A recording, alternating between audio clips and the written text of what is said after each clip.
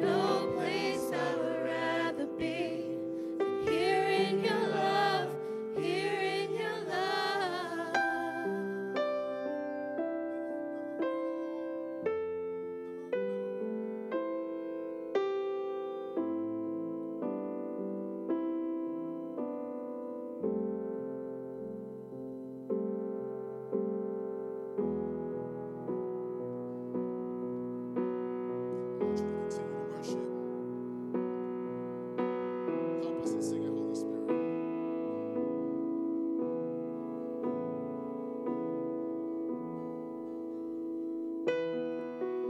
There's nothing worth more that could ever come close. Nothing can compare. You're our living hope. Your presence, Lord.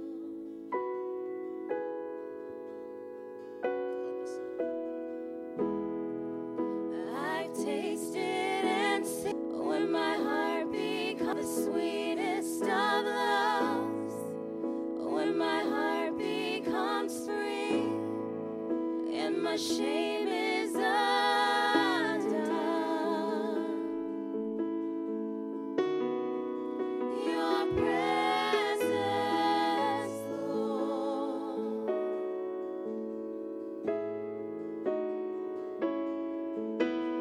Holy Spirit, you are welcome here. Come flood this place and fill the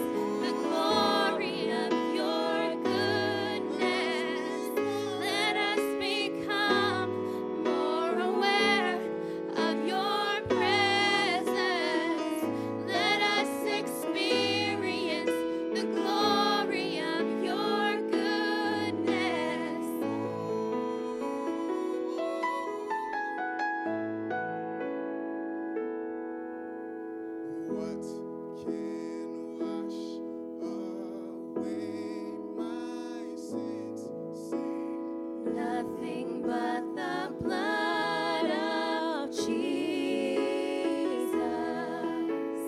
What can make me whole again? Sing. Nothing but the blood of Jesus. Oh, precious is the flow that makes me white as snow. No other fount I know. Nothing but the blood of Jesus. Nothing but the blood of Jesus. Nothing but the blood of Jesus. Nothing but the blood of Jesus. Amen. You may be seated.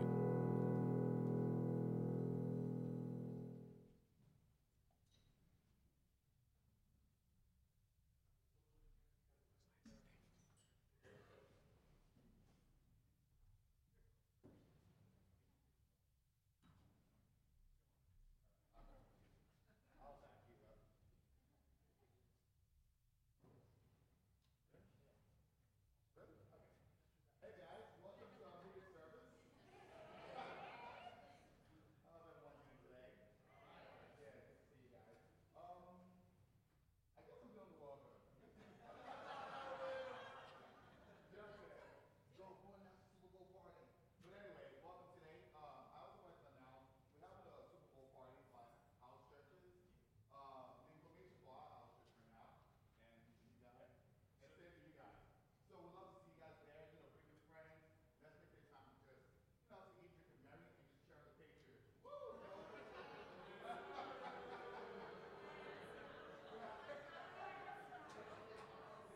Either way, either your Lord is funny, if you're really funny, don't eat also.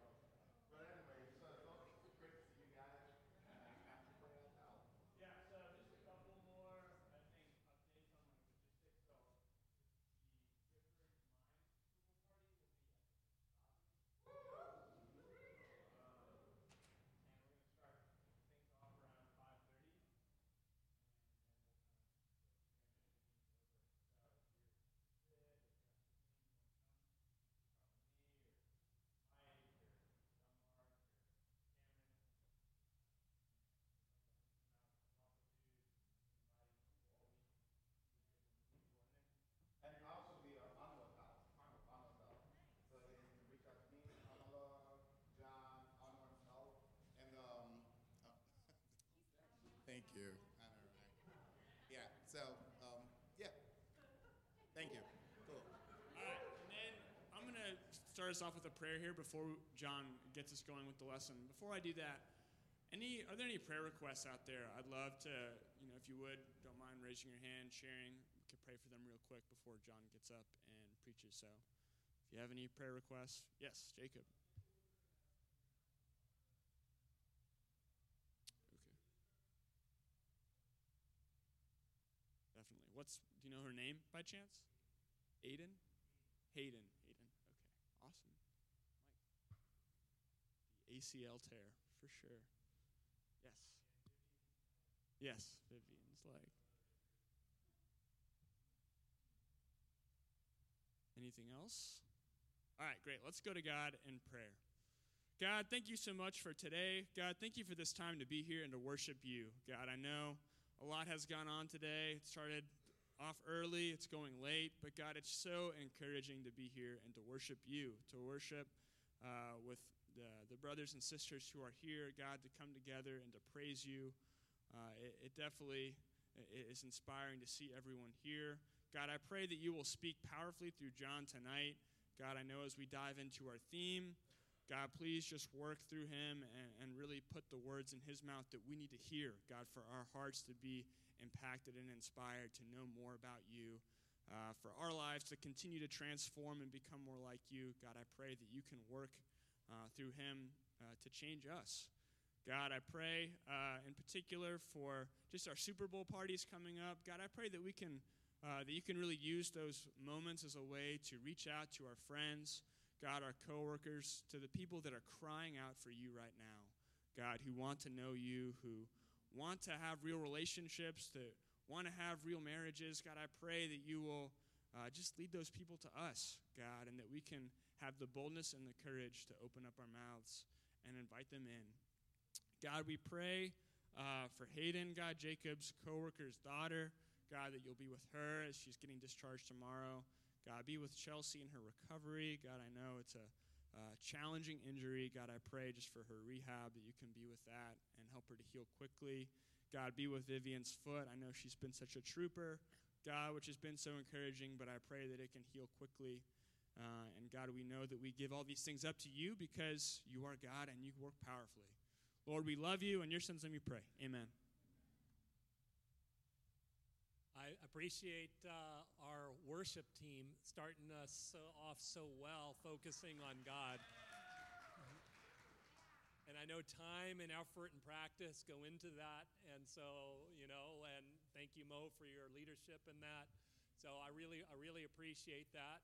And thanks to Cam and Olu preparing us for Super Bowl parties, a great time of fellowship. And for Cam leading us in prayer. You know that nutritionists tell us that a weight loss bar with 30 grams of sweetener causes the same amount of harm as a candy bar with 30 grams of sugar.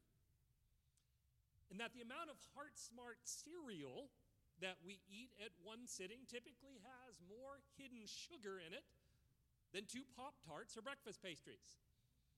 So from a belly fat perspective, whether you call it agave, barley malt, corn syrup, carob, brown sugar, or cane sugar, sugar is sugar, which made it hard for me to finish my bowl of chocolate Cheerios last night. But staying healthy means staying informed, being mindful, denying self. It's difficult. Staying healthy spiritually also takes effort.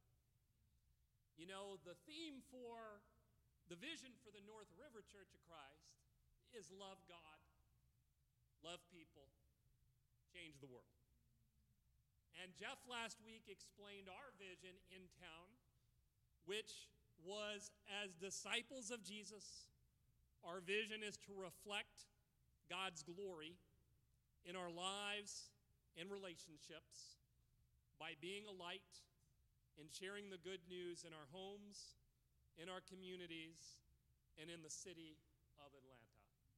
I think we have that on the next slide. Yeah, there you go. And he reminded us that there are scriptures that go along with each part of that vision statement. We can go back to it for a minute, the other way. But 2 Corinthians 3:18 talks about what happens when we start reflecting, contemplating, or reflecting God's glory. We start to become transformed.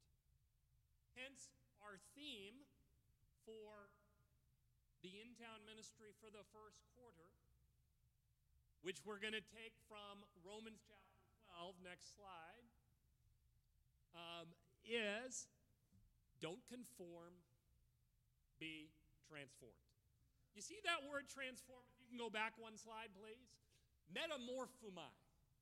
That's a word that only appears in a couple of places in the New Testament, 2 Corinthians 3:18, Romans 12, and on the mountain of transfiguration. It means to be changed in form, to be transformed. That we get the word metamorphosis from that word. And so it's talking about a total change in our thinking and in our character. You take the biblical character Moses. This is the Red Sea guy, the 10 Commandment person. And he started off as an Israelite brought up in an Egyptian royal household. God asked him to use his specific gifts. He was an Israelite that had gotten an education, an Egyptian royal education. And God wanted him to use those gifts to help the Israelite people.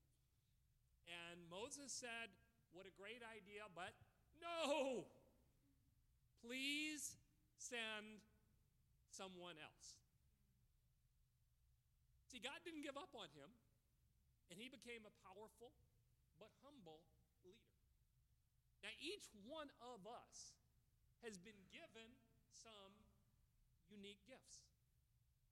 Many of us have had an incredibly great education. You see, God expects us to use our gifts. Next slide, please, Daniela. Thank you. Go back one, please. Romans 12, 1 to 2. Therefore, well, that word therefore is a big word. There's a lot of implications with the word therefore. There's a connection with what came before. Romans 12, and the principles in Romans 12 are built on Romans chapters 1 through 11. God is saying there's a whole worldview in mind when I say that because of what happened before, I am now transitioning and concluding and giving you some ways that you should live, but it's based on what we talked about before.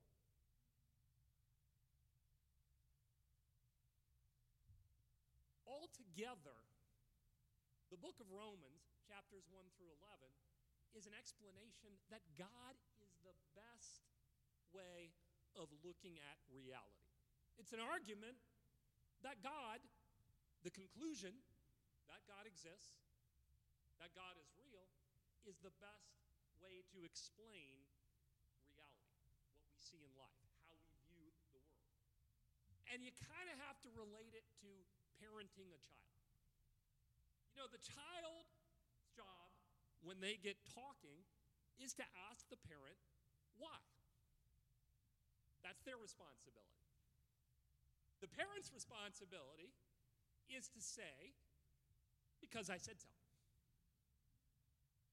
But if you always say, because I said so, and you never provide an explanation as to why, then the child doesn't understand what's going on and why they should obey. And obedience based on authority, because I said so, eventually will lead to a rebellious child. And you can read all the parenting books. They say the same thing. So, what you want to start doing with your child, and at a reasonable time, and not when they're about to get hit by a car. You know, when they're about to get hit by a car, it's like, yes, obey me because I said so, come here now. Okay. But you want to start giving an explanation to your child about why. And so this is something we had started incorporating with our son at an early age. And one of the best things that I ever did was I would go into very long explanations about why he, to the point where eventually, he gave up and just did it. And so actually that's a technique that can work if you're stuck, like. But anyway, let's review Romans so far. Next slide, please. Romans chapters 1 through 3. Because of our sin, no one can ever earn a right standing before God. Our niceness, I'm a nice person, does not make you a Christian. It does not take away sin. In fact, the biblical definition of good is not just treating people nicely and helping the poor and, going out and doing service projects or cleaning up your apartment. and saying nice things to people. There's a whole idea that we need salvation because of what we have done wrong in our life. And this is everyone is in this condition. Everyone, no one is perfect. Nobody is so good that because of unmerited favor, we deserve God's salvation. Romans chapters 4 through 5. It's by unmerited favor. We don't merit it. We don't earn it. And it's on the basis of faith, not because of how many good works we do. You know, no, a Mother Teresa through good works could not earn salvation. It is an unmerited gift. Romans chapters 6 through 8. Our new life begins in death when we're baptized, proceeds through struggle to overcome sin in our life, and then lays hold of life where we're more than conquerors. Romans chapters 9 through 11. Paul dealt with the question of the Israelites. Jews are not saved apart from this process by any special consideration. Everyone, Jew, Gentile, whatever your background, whatever your beliefs, must go through this same process. Recognize that there's a reality, sin is a reality in our life, and realize that we need God's salvation to overcome the sin. And then Romans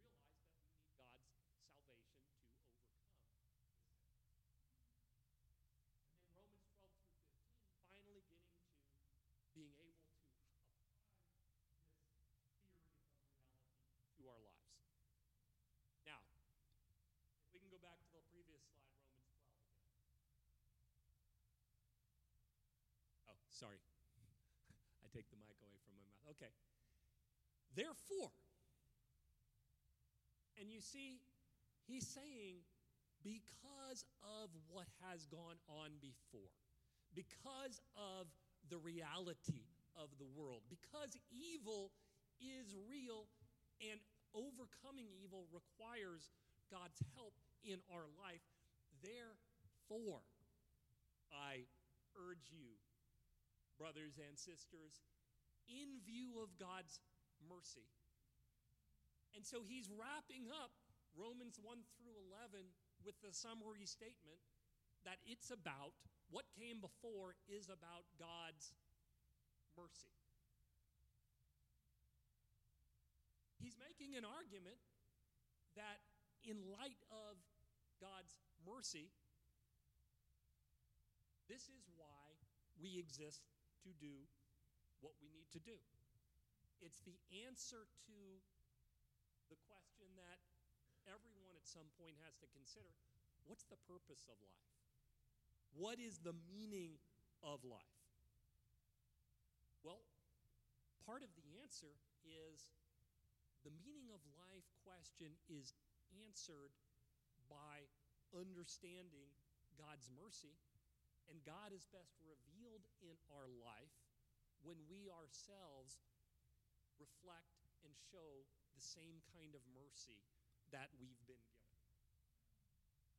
And it's interesting, if you read through Romans chapter 12, most of the items in Romans chapter 12 are concerned with mercy. Can you jump to the next slide? In Romans 12:8, if your gift is to show mercy, do it cheerfully. Romans 12:9, love must be sincere. Romans 12:13, share with God's people. Practice hospitality. 14, bless those who persecute. 15, mourn with those who mourn. 16, be willing to associate with people of low position. Do not repay anyone evil for evil. Do not take revenge. I have shown you mercy. I, God, have shown you mercy. Therefore, your purpose in life is to show my mercy to the world. You have been given mercy, therefore reflect that mercy. Show that mercy. This is why I am asking you to do these things and live this way. Christianity is not about the rules. It is not about performing and just doing these things, just like parenting your child is not about your child obeying you.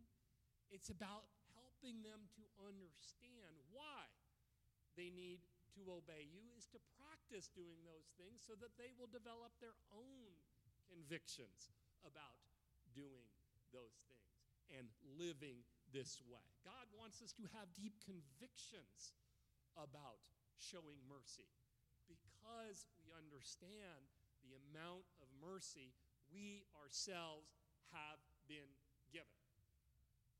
It's the key. Mercy is the key. He, God, treated me, John, better than I deserve. So that's the reason or cause for me to show mercy to others. He erased a lifetime of sinning in my head, of attitudes, of sinning against other people, of sinning against him. This is why we help the poor. This is why we must live a moral life. This is why we must love one another. It is the best way to show the world that God's worldview is correct, that God does exist. When we show mercy, people will see that God is true.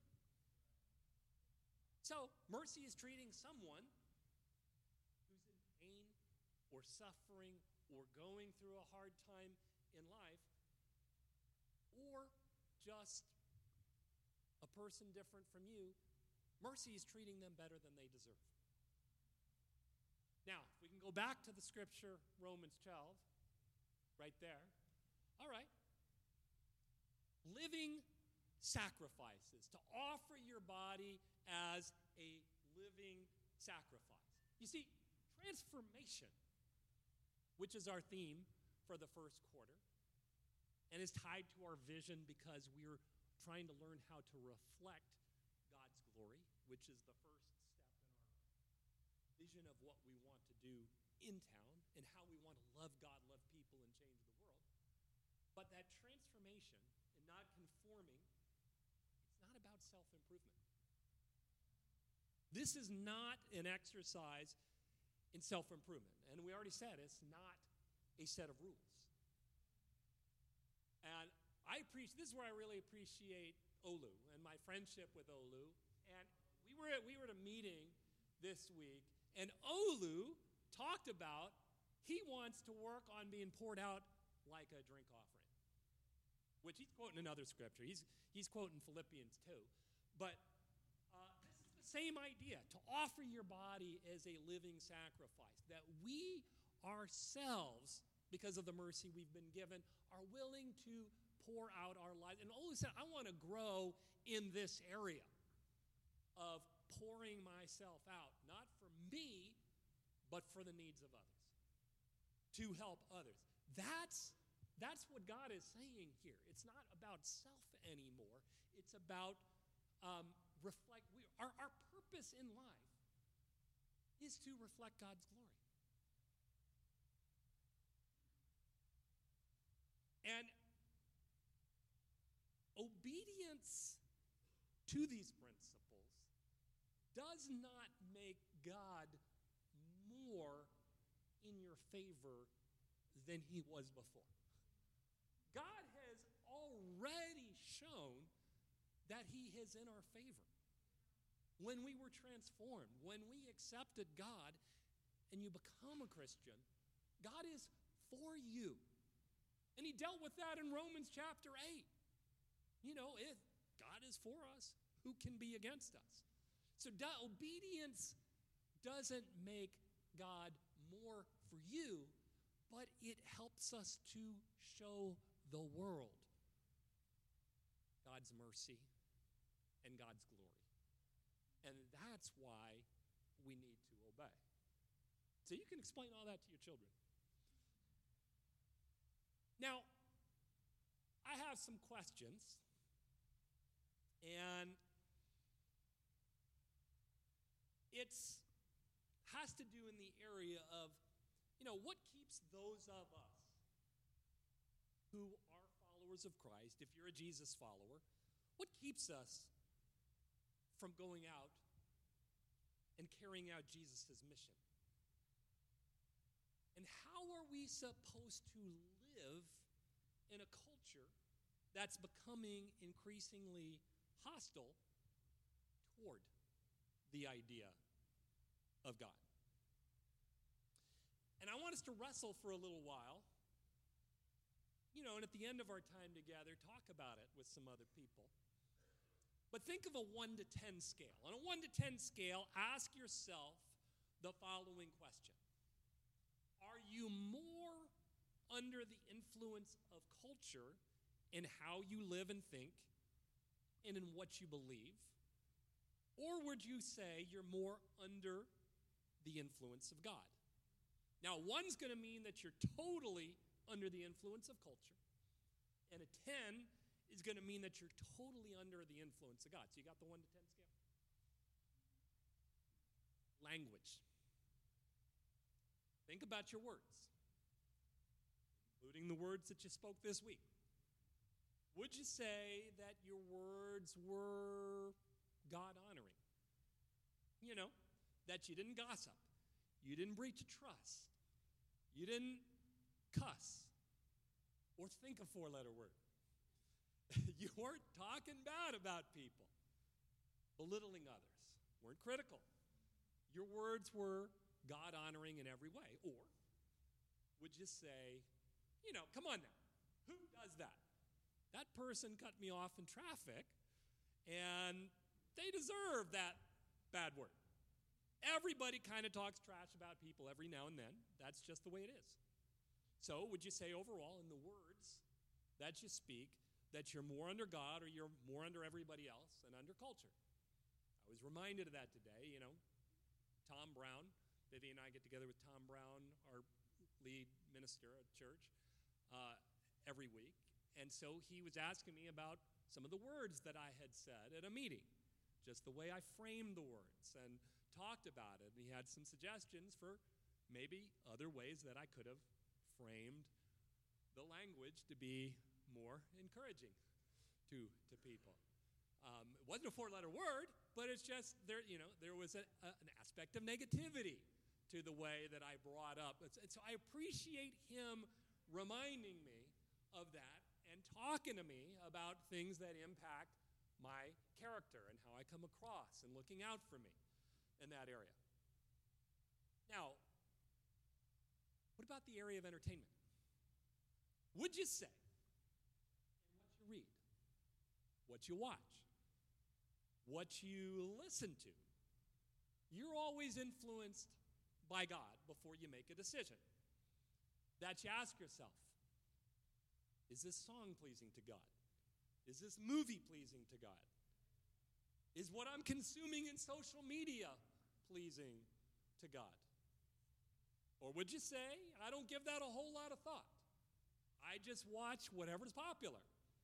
I read and listen to what everybody else is reading and listening to. There are so many good things out there. Who has time to think about whether this is pleasing to God or not? I just kind of consume whatever comes along.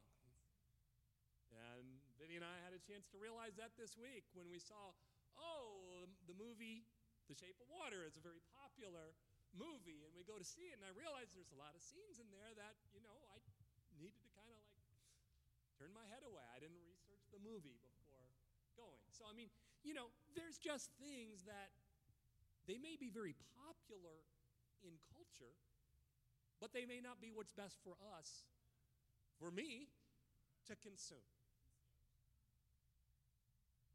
So, and we often come up with the excuse of, but it's so funny. It's so clever. It's so artistic. Well, funny and clever and artistic doesn't necessarily make right wrong. Or wrong right. Sorry. Wrong right. So, just consider what we take in. Money. When you work to earn money, or you're given money, or you get a tax refund, do you look at the money and say, this money was given to me by God to steward. It is not mine. It's His, and He wants me to use it to make a difference in the world. I will be very intentional, prayerful, thoughtful, live beneath my means if necessary. Generosity will be one of my core values. Giving sacrificially will define who I am, or would you say, oh man, I just want more. I can have more. I saw this commercial, and there's this thing that I need, and if I only had this thing, it would make me look better, be a better person. It would fix me. Or if I could just have that item, it matches my shoes. It goes with my look. It makes me look cooler. If I had that thing, I would be happy. So do you have a conviction about living within your means and avoiding debt where possible? Or are you living beyond your means to buy the things that culture says will make you happy? So when it comes to your money and things, would you say you are being transformed by God and not conforming as He directs you? Or are you conforming to the culture? Time. Think about your time. The way you spend your time. Would you say that you recognize that life is a mist? That we're here today and gone tomorrow? Would you say, I want to maximize my time for the kingdom of God and the glory of God? Therefore, I seek God first. I spend more time with God than I do on Instagram, Snapchat, or Facebook. I spend more time with God than I do working out. Why? Because my spiritual development is even more important than my physical development. I spend more time with God than I do watching TV. I have to watch it there. I seek God first. I let Him direct me. Or would you say, oh, that sounds great. I would love it. It's ideal and all, but who has time for that? I've got my life, my agenda, my kids to deal with. I'm so busy all the time. I get to church when I can, and I think I read my Bible like 2 weeks ago or whatever. I believe it's important, but who has time for that? Now, I heard an interesting story last night that involves one of the male Ottenwellers. And it was told to me by another male Ottenweller that some young child of his in his teen years wouldn't eat until he had read his Bible. And I thought that was an interesting conviction for a young man to have, and an interesting, encouraging example. But I'm not going to name any names. So when it comes to your time, would you say you are more under God, or would you say you are more under culture? Let's take on another area. Romance. Think about your dating. Would you say that in your dating, or your engagement, or your thinking about dating, that you are treating the other person with unselfish motives and with the purity that God would expect in a way that you would treat a brother or sister? Would you say that as a single, you submit yourself to God's purpose? You are undistracted. You trust God in prayer and that God will help you out. Would you say that as a married person, you are treating the other person with unselfish motives and that you keep your life free from impurity and pornography and work as a team to submit to God's purpose? Or would you say that you are doing dating and marriage exactly the way the culture does? Use all the same criteria that the culture does. Go just for the looks or the popularity like the culture does. Use all your time for entertainment like the culture does. Seek as much physical pleasure out of the relationship just like the culture does. In your relationships, are you more under God or under culture? Self-worth. What about where you draw your self-worth from?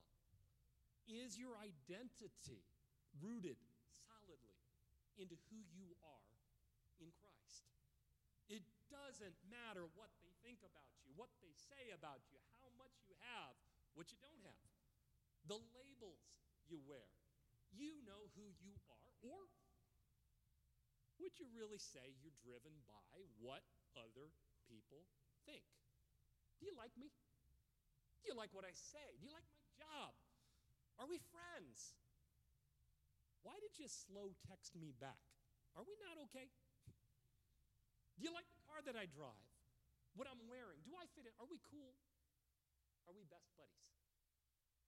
Would you say that your worth comes from who you are in Christ under God? Or would you say you're really driven by culture? Relationships. Think about your interest in your interest in the interests of others. Would you say that, you invite people over to your house, whether Christians or not, to practice hospitality? And you sacrifice some of your income to provide food for them? That you visit those who are sick, in prison, or in great poverty to provide for their needs and serve them?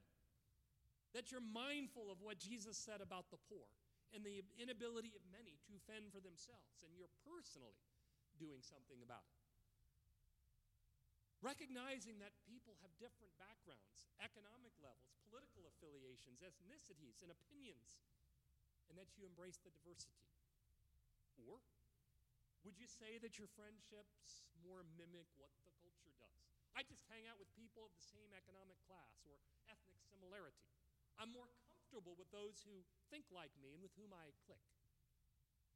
Difficult people irritate me, and I don't have or want to take the time to work through their issues. So overall, would you say that you're a 1, 2, 3, 4 under culture, or a 7, 8, 9, 10 under God? Now, I'm not going to make you answer. You may not even know or have an accurate judgment of the matter. So I'm going to ask a different question. Can I see a show of hands of how many of you have ever known someone who at one point or another was under the influence of alcohol? Under the influence? Okay. Now I was cool with you. I didn't ask if it was you personally. What happens when someone is under the influence of alcohol? And I'm going to throw that one out. What happens when someone's under the influence of alcohol? Yes. It changes the way they think. Their behavior changes.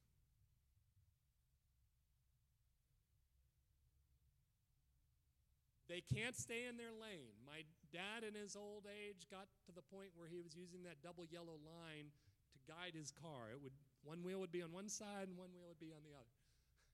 Yes. What else? No accountability. Yep. Desiring more?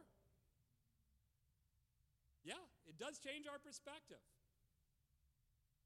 What else? Sorry? Yes, you can be very honest in what you say. Everything is impaired. Does it change who you think is attractive? After 5, there are a lot of attractive people. After 6 or 7, you think you are attractive. It changes who you love, doesn't it? I love you, man. You lower your guard. And are you more or less liable to do unwise things? Now, do you always realize that you're under the influence of alcohol? After you've had a few, you may not know whether or not, or care, whether you're under the influence of alcohol. Some of us have become so intoxicated by culture, we don't even know we're intoxicated. We don't even realize that we have drifted away from God and what He wants. So are we under the influence of God daily in the dominant parts of our life, or under the influence of culture? Now, when I became a follower of Jesus, I didn't know anything about the truth of the Bible. I didn't know anything about a worldview. I didn't know anything about, what I was supposed to do in life or to have a purpose. But as I started to read God's Word, it cut me. It influenced me. It had the logic of it made sense. That appealed to the logical part of my mind. But everything that culture teaches us is usually exactly the opposite of what Jesus teaches. Culture says there is no objective truth. Everything is relative.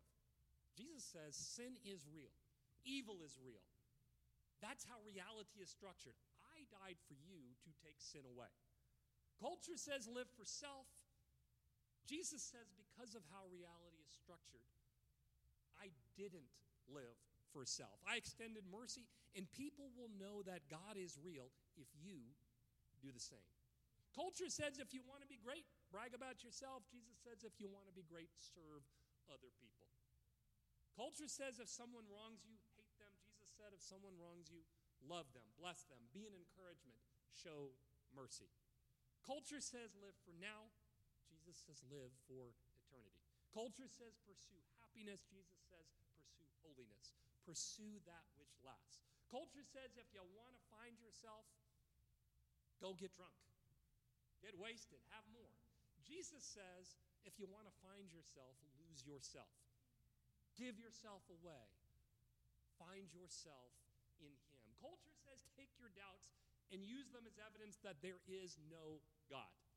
Jesus says take your doubts and use them as an opportunity to examine the evidence and decide which worldview fits the data. Don't conform, be transformed.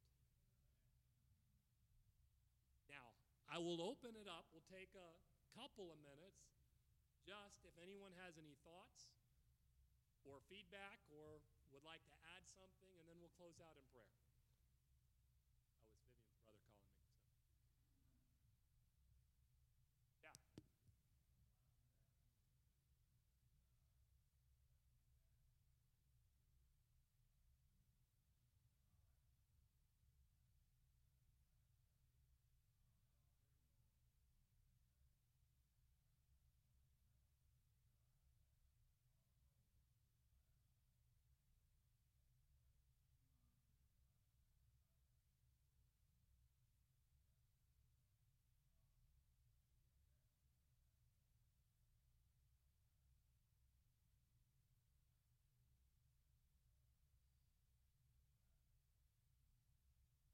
Yeah, the comment was a reminder that it is God's money and that we should take the time to think about that.